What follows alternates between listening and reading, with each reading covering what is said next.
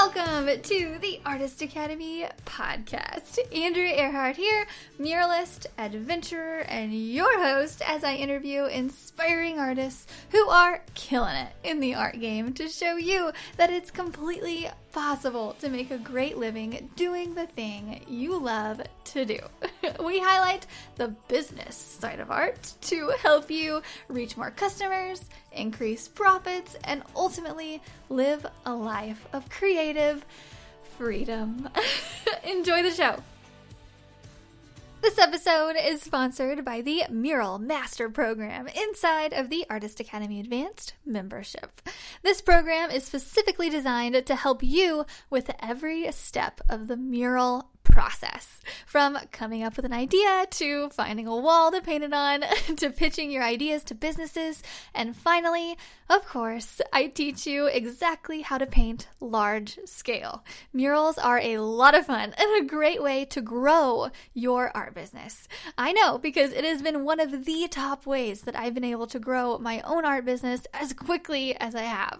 With several years of experience as a muralist, I've dialed down the painting techniques, the proposals, the pitching, the whole bit. And now I've compiled it into one resource for you called the Mural Master Program.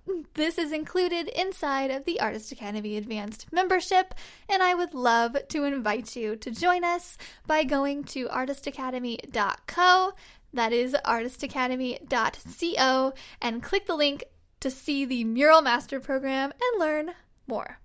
And that's it, so let's get on with the show. This week's episode features Minnesota-based illustrator Tim Cortes. Tim and I were connected through Rob McDougall of episode 137.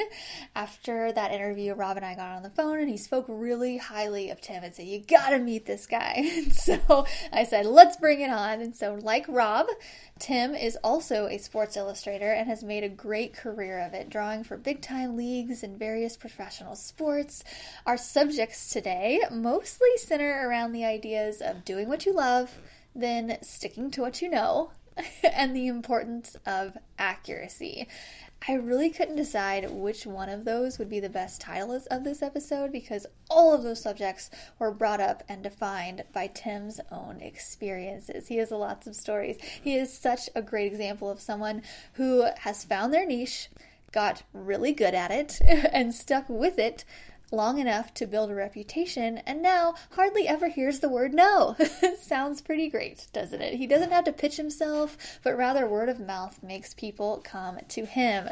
He's gotten so good at his craft that he hasn't had to spend any efforts on advertising. And I hope this conversation inspires you to stick with it enough to find out what you love, then have the patience to practice enough to get dangerously good at that thing because it does get easier the longer you're in the game. I promise. Let me know what you think of this week's episode with Tim Cortes. If you could start off by introducing yourself, maybe telling us a little bit about Tim, where you live, how you got into the arts.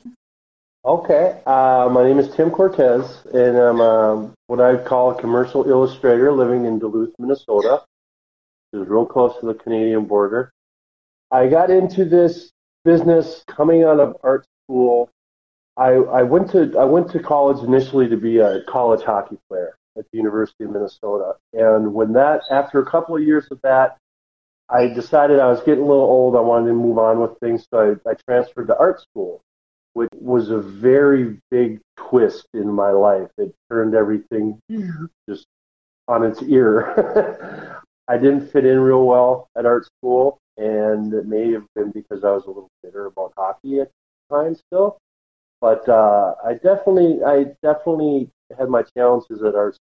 It didn't work out that well. So how I got into what I do now is a lot of my friends who stayed with hockey ended up playing in the National Hockey League and winning Stanley Cups and things like that, and they knew of me, and they knew that I was an artist, and they wanted to celebrate those things and those achievements in their life. So they would call me up and say, "Hey, you want to do a portrait of?" I've even designed a couple tattoos that were Stanley Cup oriented. So with that, I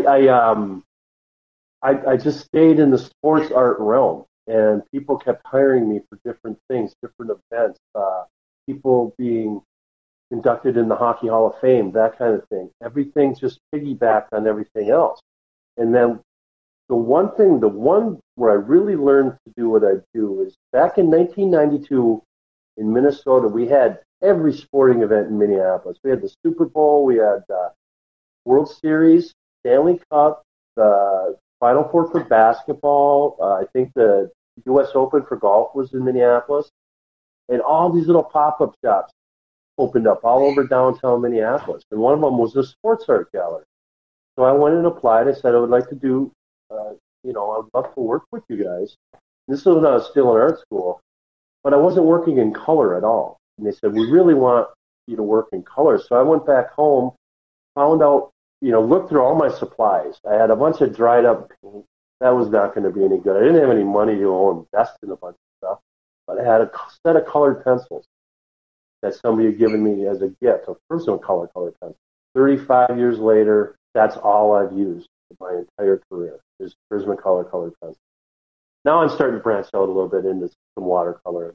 Yeah, I found it and I stuck with it, and I stuck with the sports theme for a lot of years, and I really took it a lot of different places. Very lucky that way. That's amazing. And you got most of your work through word of mouth, you're saying? Yeah.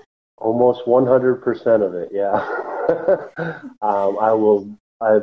It's always piggyback on everything that I do. Now, each piece of work is different. It has a different contract. I'm dealing with different people. They want different things out of it. It's my job to go in there and negotiate the deal and then do the artwork. They're hiring me for the artwork, but I have to also put together the deal that makes sense for me. And I haven't always been great at it too. Sometimes you get stars in your eyes and you'll give stuff away. You got to try to avoid that.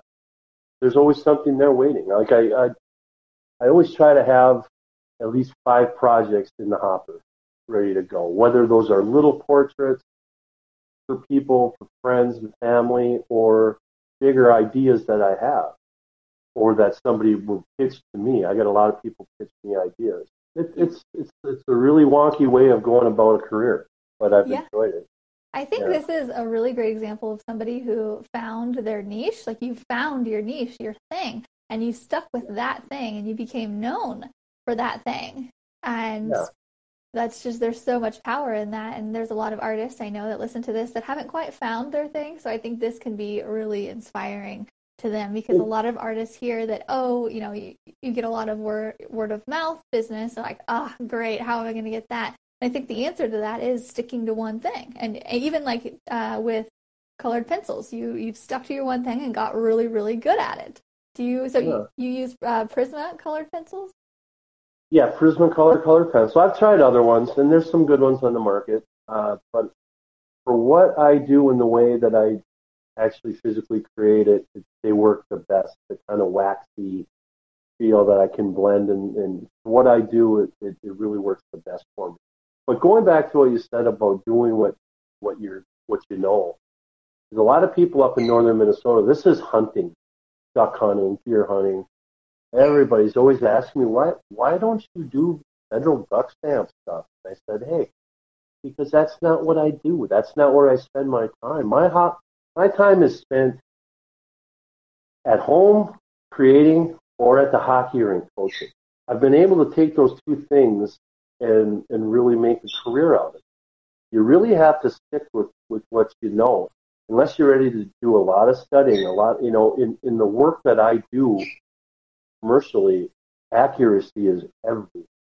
Some of the jobs that I've had, like I did one for the Minnesota Twins. The guy who hired me, the GM for the Minnesota Twins, was an absolute nut job when it came to historical elements of that team. He knew every letter on every patch, on every jersey of every year. So as a result, I did 3 6-foot murals of their World Series appearances that are now in the new stadium that they have. And the redos I had to do just to get to the final version it was unbelievable. But accuracy is everything. If you do something in the sports world, like a football pitcher, and you have something inaccurate, like the wrong face mask on the wrong helmet, that's the only thing a person's going to see. Say you're doing a portrait of somebody, they're going to say, oh, I never wore that. I never did that.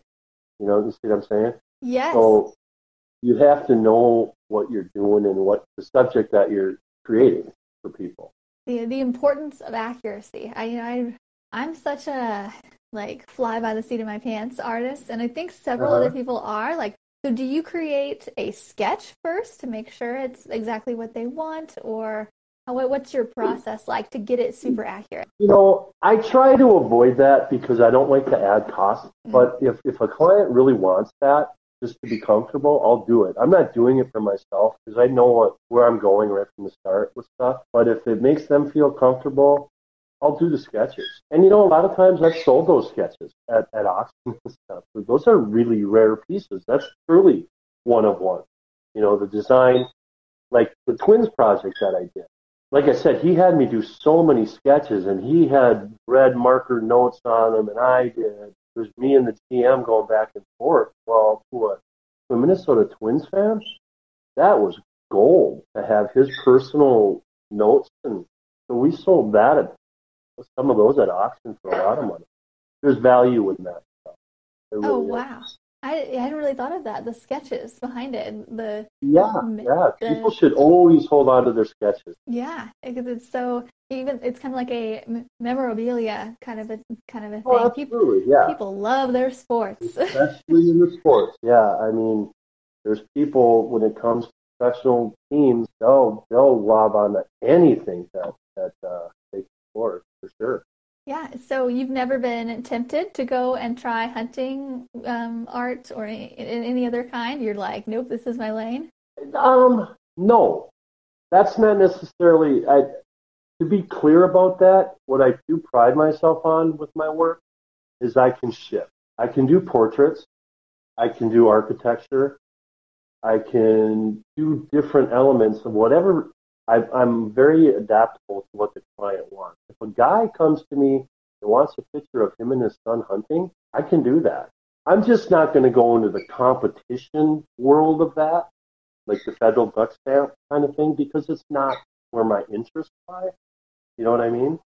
I would rather, for instance, in 2021, I want to branch out.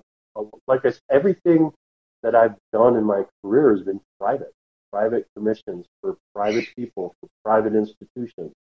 Not a lot of printmaking involved, some, but not a lot of it. A lot of it was one and done kind of thing. My goal is to find a different market in some of the stuff that's interesting to me outside of sports, like Western art. I'm really fascinated with Native American subjects. So that's what I'm trying to branch out into that world. And that's all new for me, to go try to find a publisher and see who's interested. I'm really throwing it out there more than I'm used to. I'm used to being just fine at what I do, sports stuff. To go out and see if people like my Western stuff, or I do a lot of skiing art, to see if people really like it is a little daunting after this many years of my career. But I want to do it. I would feel like I didn't accomplish something if I didn't go try. Yeah. And I could imagine myself maybe getting a little bored of it. It's funny how, when things come pretty easily, you're a little bit less interest is there, and especially after you do it for so long and you need a challenge. Are you that type of person? Because I am. Once something starts to become easy, I'm like, what else can I challenge myself at? Maybe I should try this or that. That kind of sounds like what's happening. So it seems like it's kind of you're on to the new challenge. And how is that going? Are you getting a response from that? How long have you been trying to do something new like that? Well, I've been in between my commission work. I've been trying to throw in a personal piece for myself having to do with skiing or the Native American stuff. I'm almost there with it. After researching a lot of these galleries, they want to see a body of work. They don't want to see me come out with one piece and say, what can you do with this? They want to see that, okay, we can do something with these 7 pieces, and then we have a history. We can have a history. They want to be confident that I can be able to still kick out work after those 7 pieces. So I want to maybe it's an excuse for me to just make sure I got all my eggs in the right basket, But I'm real close to see who's interested in it, and I'm going to have to be ready for some rejection, which I'm not used Oh, let's talk about that for a second because to. Yeah, I you was made used to it in art school. I got used to it in art school, but made me feel like I never wanted it again. Yeah, and now you've been in your career for so long and doing so well for so long that you really haven't heard a lot of no's here recently. So, No, I don't know that I've heard any no's, and that's good. One time I think I did a picture of Mickey Mantle for a client out in New York, and I really liked it, and he didn't. And I think I got upset and said, "Well, I'm not doing it for you. If you don't like," I think that's the only confrontation I've had. And so I gotta make sure that when people say it's not for them, that I handle it in a professional manner. I can be a little hot-headed sometimes. well, I think that's everybody's first reaction, It's personal. Yeah, it is because we spend so many hours on it. What I try to do sometimes is I'm like, I'll look at something, and if I want to respond to it in a mean way, I'll just look at it tomorrow and then respond tomorrow after it's had time to cool better than down. me that way. I have a knee-jerk reaction. Well, and with the artwork that I've created, I've well over 4,000 pieces in the last 30 years. Most of that was not real personal for me. You know what I mean? I was following orders and just doing what the client wanted, knowing what they wanted. I've never had a real big attachment to holding on to my originals. I usually try to sell those with the package. But when I do this stuff with the Native American stuff and the skiing stuff, that's way more personal. So I got to be able to, and my wife is good for this, saying, hey, you put yourself out there. You got to be ready for not everybody to like it because it's not everybody. I can't please everybody. And so I just got to be able to handle that when it comes. I think a lot of artists are going through that now or have. I know I have because I remember I wanted to paint with glitter for the longest time. And I told myself no because I knew several people around me that would be like, no, that's for children. And I finally started painting with glitter and I've gotten an amazing response by it, but a lot of people don't like it. And so it's just getting that thing in my mind of like, it's fine. They're just not my people. Yeah, I saw your clouds that you did. Yeah. Those again, right? Yeah. Yeah, we had lots of glitter. You're doing what you want to do, and I love that. And it's you look like you're having a lot of fun at what you do. Yeah, for sure. But it makes me feel better knowing that other people have the same problem too, and just talking about it, about the fear of the rejection. Sure, I think that goes with all artists, all creative people. My son's an engineer, civil engineer, and he still deals with that. Well, you don't like what I design, or you don't. I don't think he's so early in his career; he hasn't really dealt with any. It's a personal thing, no matter what. If it's music, if it's acting, art, whatever. Yeah, because we all have different tastes. We all have different everything, and so I guess it just comes down to finding your people. How are you planning to find your people with the African American art? Oh, you mean the Native American stuff? Native American, sorry. Yeah. I have a lot of leads on galleries out in Western United States, out in Park City, Utah, and Vail, Aspen, places like that, where I can take both the Native American stuff and the skiing stuff and maybe branch out together, because they're certainly not two subjects that are tied to each other. Usually galleries want, okay, this guy does this and this is what he does. Well, I got a lot of stuff I want. We'll try it in different galleries. I mean, we'll just see. There's a lot of people, a lot of friends that travel out that way and say, boy, if you would just bring it out there, there's just nothing like it. So we'll have to test that theory when I'm done with my portfolio. Yeah, definitely. Okay, yeah. So you're using your current connections to grow your new niche kind of a thing. And I think for artists just starting out, that's a really good idea. Even if they haven't created art yet, right? You use your connections, like your friends hired you first, and I'm sure like Absolutely. somebody's mom hired you for things like that. Yeah, And it's, the other thing I would say along those lines of finding clients and getting to know people is a lot of, and with your experience at art school too, artists like to be these very individual, sometimes, hopefully I'm not offending people, but kind of mopey, in their yeah, own world kind of. You can't, if you're going to go try to be a professional and do different things, like I've been able to do for completely different types of clientele, you got to be able to talk and be a professional and realize it's not just about, nobody's hiring you because of the way you feel about your art. If that makes sense. They hire you in the commercial world anyway. What can you do for us? We saw what you did for them. We want you to do the same thing. We don't want to know how you do it. We don't want to know how you feel about it. We just want you to do it. We'll pay you this amount of money to do it. So it's a little bit of a cold process if that's what you want to do. Now, if you're getting into the fine art realm, then it can be a little more personalized. Does that make sense? yeah, so true. So It's like, you got to put away the attitude. I've had a lot of guys, a lot of friends try to go into the sports art realm and just couldn't get past themselves because they were beyond reproach. And, well, their careers ended very quickly. so true. So, There is a balance with it's an art business and it's yep. my passion. And yeah, Mm-hmm. there definitely is. And I totally get how you think art students are kind of mopey and like we were talking about earlier. You had a hard time fitting in college, as did I in art school, Yep. because like you mentioned, mopey. And I came in, I was like, "Hi, I'm ready to paint today," and like very Yeah, you're all preppy. bubbly and I know. People were just like, and I was painting with like bright colors and fun things, and people were like, that's so commercial. Like, oh, that's just not unique enough. And I'm like, so for the longest time, I was like, maybe I am just kind of like a commercial artist, but I found that it actually works out really well on the business side of absolutely. it. They can be purists as long as they want and be baristas at the same time. Sorry, any baristas out there. That's the way I feel about it anyway. That's been my experience with people.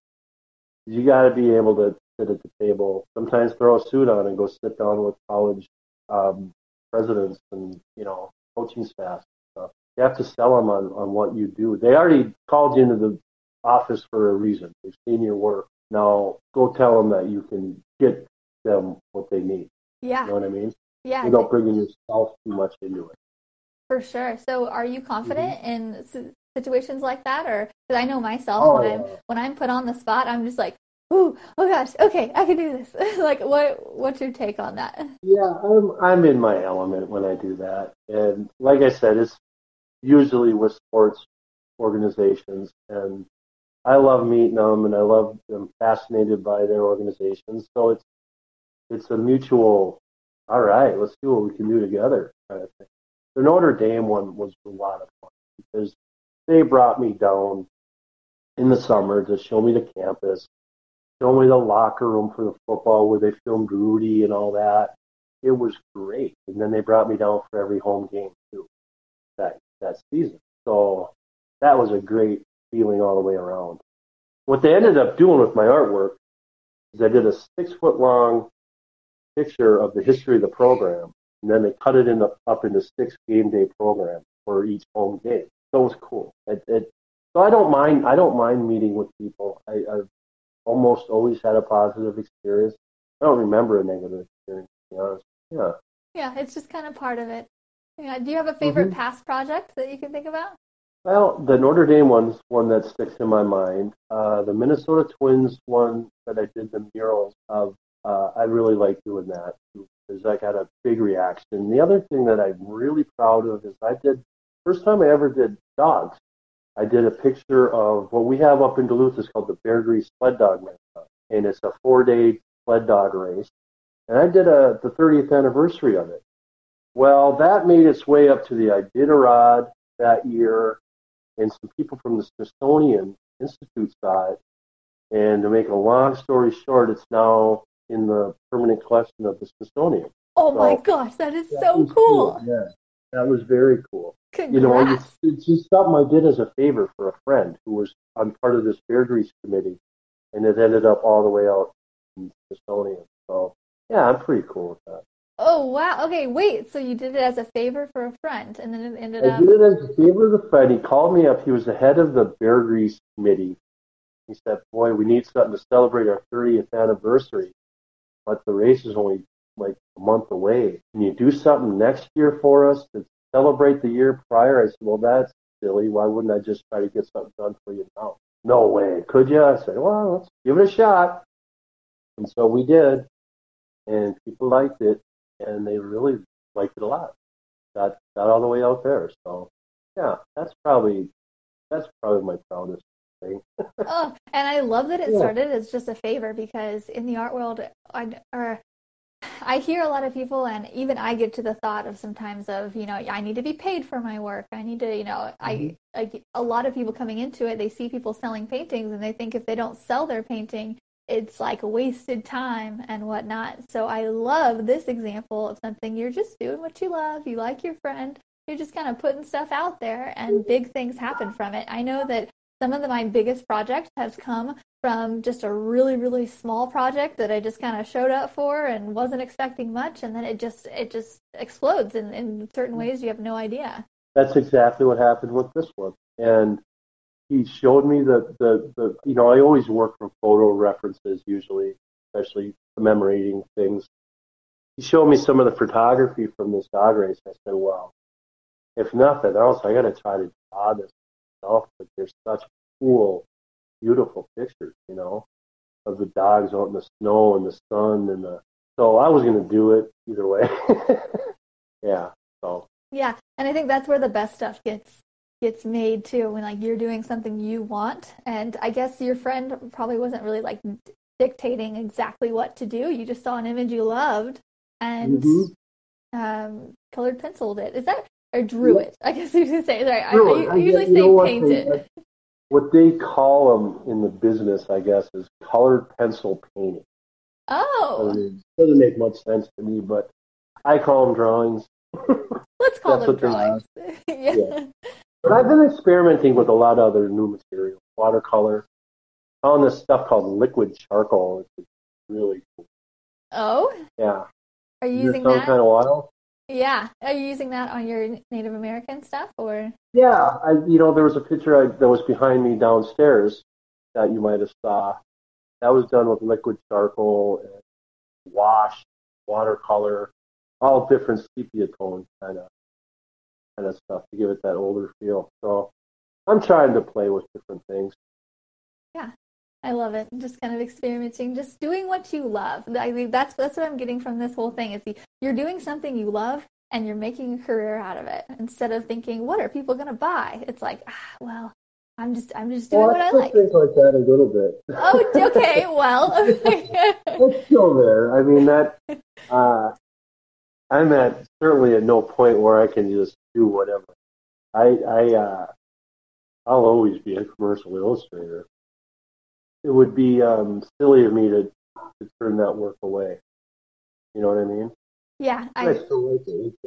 I'm an athlete, and I like doing that stuff. So sometimes it gets a little old, but that's the same thing. Every artist feels like the grass is always greener on the other side, right? You get sick of what you're doing. I tell that to my friends or some other artists, and they're like, "What are you crazy? You're an athlete and you're drawing athletes. What's wrong with that?" And, so true. I need to branch out a little bit just to see where I can go into those other areas that I talked about. Yeah, for sure. Yeah, logos are my thing. To where like I like them. I mean, I really like doing logos, but that's like my make money thing. I'm like, yeah, I'll do that. Yeah, I do a lot of that in between the big. All over Duluth, I have logos everywhere. My high school, all different companies. Yeah, I love. It's a break from the really meticulous work and gets me into my imagination of okay.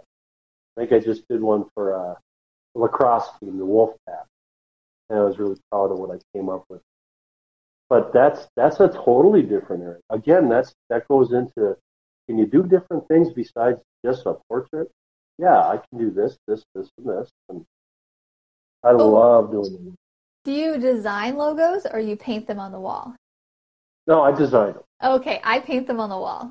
So actually, yeah. I need someone to refer someone to. If you need some referrals, I'm always like, people are always asking me to design their logo, and I'm like, I don't do that.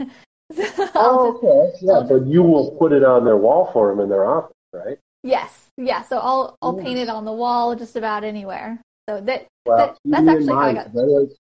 I like the design thing. Okay.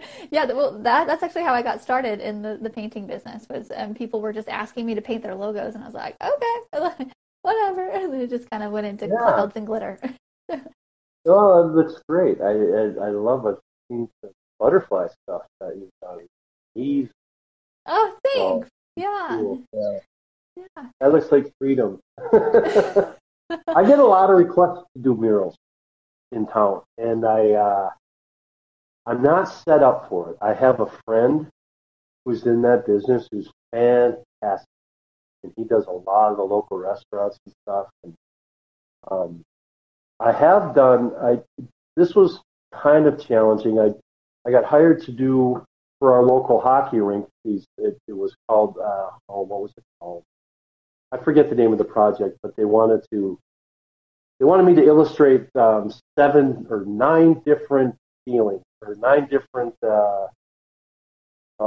principles: honor, tradition, blah blah blah. And what they were going to do with it is, I would do these 18 by 24 illustrations, but they blew it up to 35 feet by 20, whatever the dimension is. I'm like, I don't know if we can do that. I thought it would be all distorted. Turned out it worked out great. And now I know that my little work can be blown up that big, But to get up there on a ladder and do it, I don't think I could do what you do. I haven't tried it, so I don't know.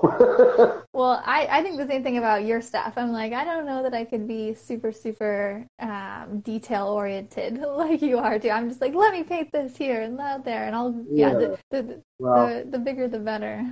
Yeah. So I guess we can move on to another question. Let's see what we have on there. Is there anything you don't like to paint without, or draw without? A lot of people say music or a certain kind of paper, or... I have to have entertainment. I have to. I follow a lot of Netflix stuff, which seems weird because you would think you would need to watch it. What I'll do is I'll get on a show and I'll watch 7 or 8 times. So I don't have to look at it anymore. I just listen. Like Game of Thrones, I think I've seen like 4 times. Oh. The whole series. So that's my background. Music, of course. I have a lot of music. But yeah, when I'm settling in downstairs on a cold winter night up here in Duluth, I like to have my fire. I have a fireplace in my studio, and I like to set the atmosphere a lot. It's very important to me, and it's very important that I try to keep it as clean as I can. Now, my wife would say you don't keep it clean enough, so she'll go down there once a week and straighten it out, which is fine. Most artists wouldn't. That it actually helps me a lot, because when I'm organized and everything's right there within arm's reach, that's when I'm happiest. Yeah. I recently took over my basement since both my kids are out of the house now, and took over their rec room and made it my new studio. I love it. Oh, so I love that you said that, because I teach artists in the Artist Academy, and this week's theme is organization. And so I love that you said that, because it's so true. Because a lot of artists we're very messy, and I consider myself rather clean. But just like you, my husband would argue otherwise. Yeah. It is very important to have like everything kind of just set out where you don't have to search, and it helps with the creativity and just the progress of things going on. Is that kind of what you think? I find it very important to have everything set up when I sit down to draw, because when I sit down to draw, it's going to be for hours at a time. And if I have to look for a piece of tape, I get frustrated. If it's not right there, it'll just mess up my flow. And yeah, I like to have everything. I have a huge drawing table. It was one that was given to me from a friend of mine who owns a framing gallery. And I don't know if you know what a wizard is that cuts frames or cuts mat. Well, anyway, it's a humongous stainless steel table. And she got a new one, so she goes, "You want this?" I said, "Yeah, if I can fit it, I want it. Sure. I can put 3 or 4 projects on there at one time." So what I have is I have that, and then I have like a mechanics tool, the big tall ones they use in NASCAR and stuff with the drawers, where I keep all my stuff. I call it my cockpit. And I got a computer and everything over here, and then a desk behind me here for writing out my calendar and stuff. It's just a very specific setup. I gotta have, and I use a gaming chair. That's my chair. So I don't know. It's a weird thing about me. I like to be organized that way. Yeah, well, whatever works for you. You found what works for you after doing this for so long, and just you're making it work. So yeah. Yeah. I love that. Okay, so we have one more question for you. So a lot of artists who listen to this, they're just in the very beginning of their art career. They're not sure where to start. So what's a good starting point? Where should somebody who is just getting into it, what should they do? What's a good starting point? Well, the first place to start is what interests you.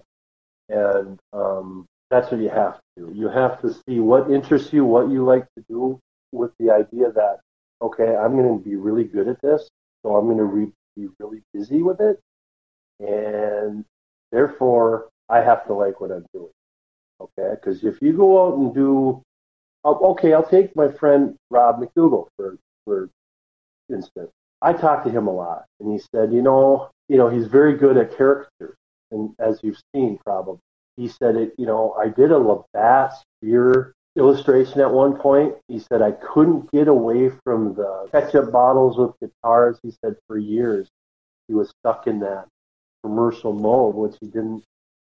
So if you're going after something and you're not really pumped on the subject matter, be careful with that, because you could get pigeonholed into that really, really easy.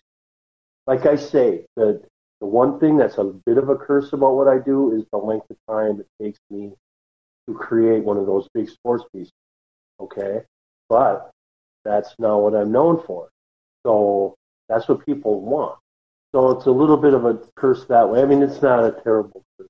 Don't get me wrong. I'm not trying to sound like that. But you have to be very comfortable with the subject matter that you go after and that you want to make a career out of. Yeah. Make sure it's what you want to do. Imagine, whenever you're painting something, imagine, would I be okay painting this for every day for the next month? I guess would be a good question. Go into it with the aspect that, you know what, I'm going to succeed at this, so I got to be happy with what I'm doing. Yeah. That makes sense? Yeah. Plan on being busy, I guess. Yeah, exactly. And I don't think enough people do. No, definitely not. Well, thank you so much. That's a really great way to end this, and this is a great overall interview. I love all of your insight, and I'm so glad we got everything to work. I was able to hear you perfectly. Nope, it'll be perfect. And we're gonna edit all of it down into a podcast episode that will air next Monday. So just in a week. So okay, so can I advertise for it, to my friends on Instagram and stuff? Yes, I will send you an email. My daughter was one. Oh, yeah, I will send you an email. Sorry, my cat keeps getting in the way. Okay. So I will, one of those, too. Yeah, there's just animals everywhere.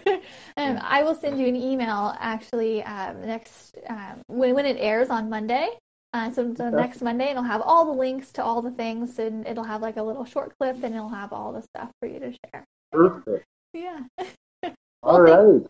Thank you so much for coming on and taking the time out of your day to come chat with us. I'm so glad to meet you. Fun. Yeah. And remember, with the logos, keep me in mind. I love designing them. I definitely will.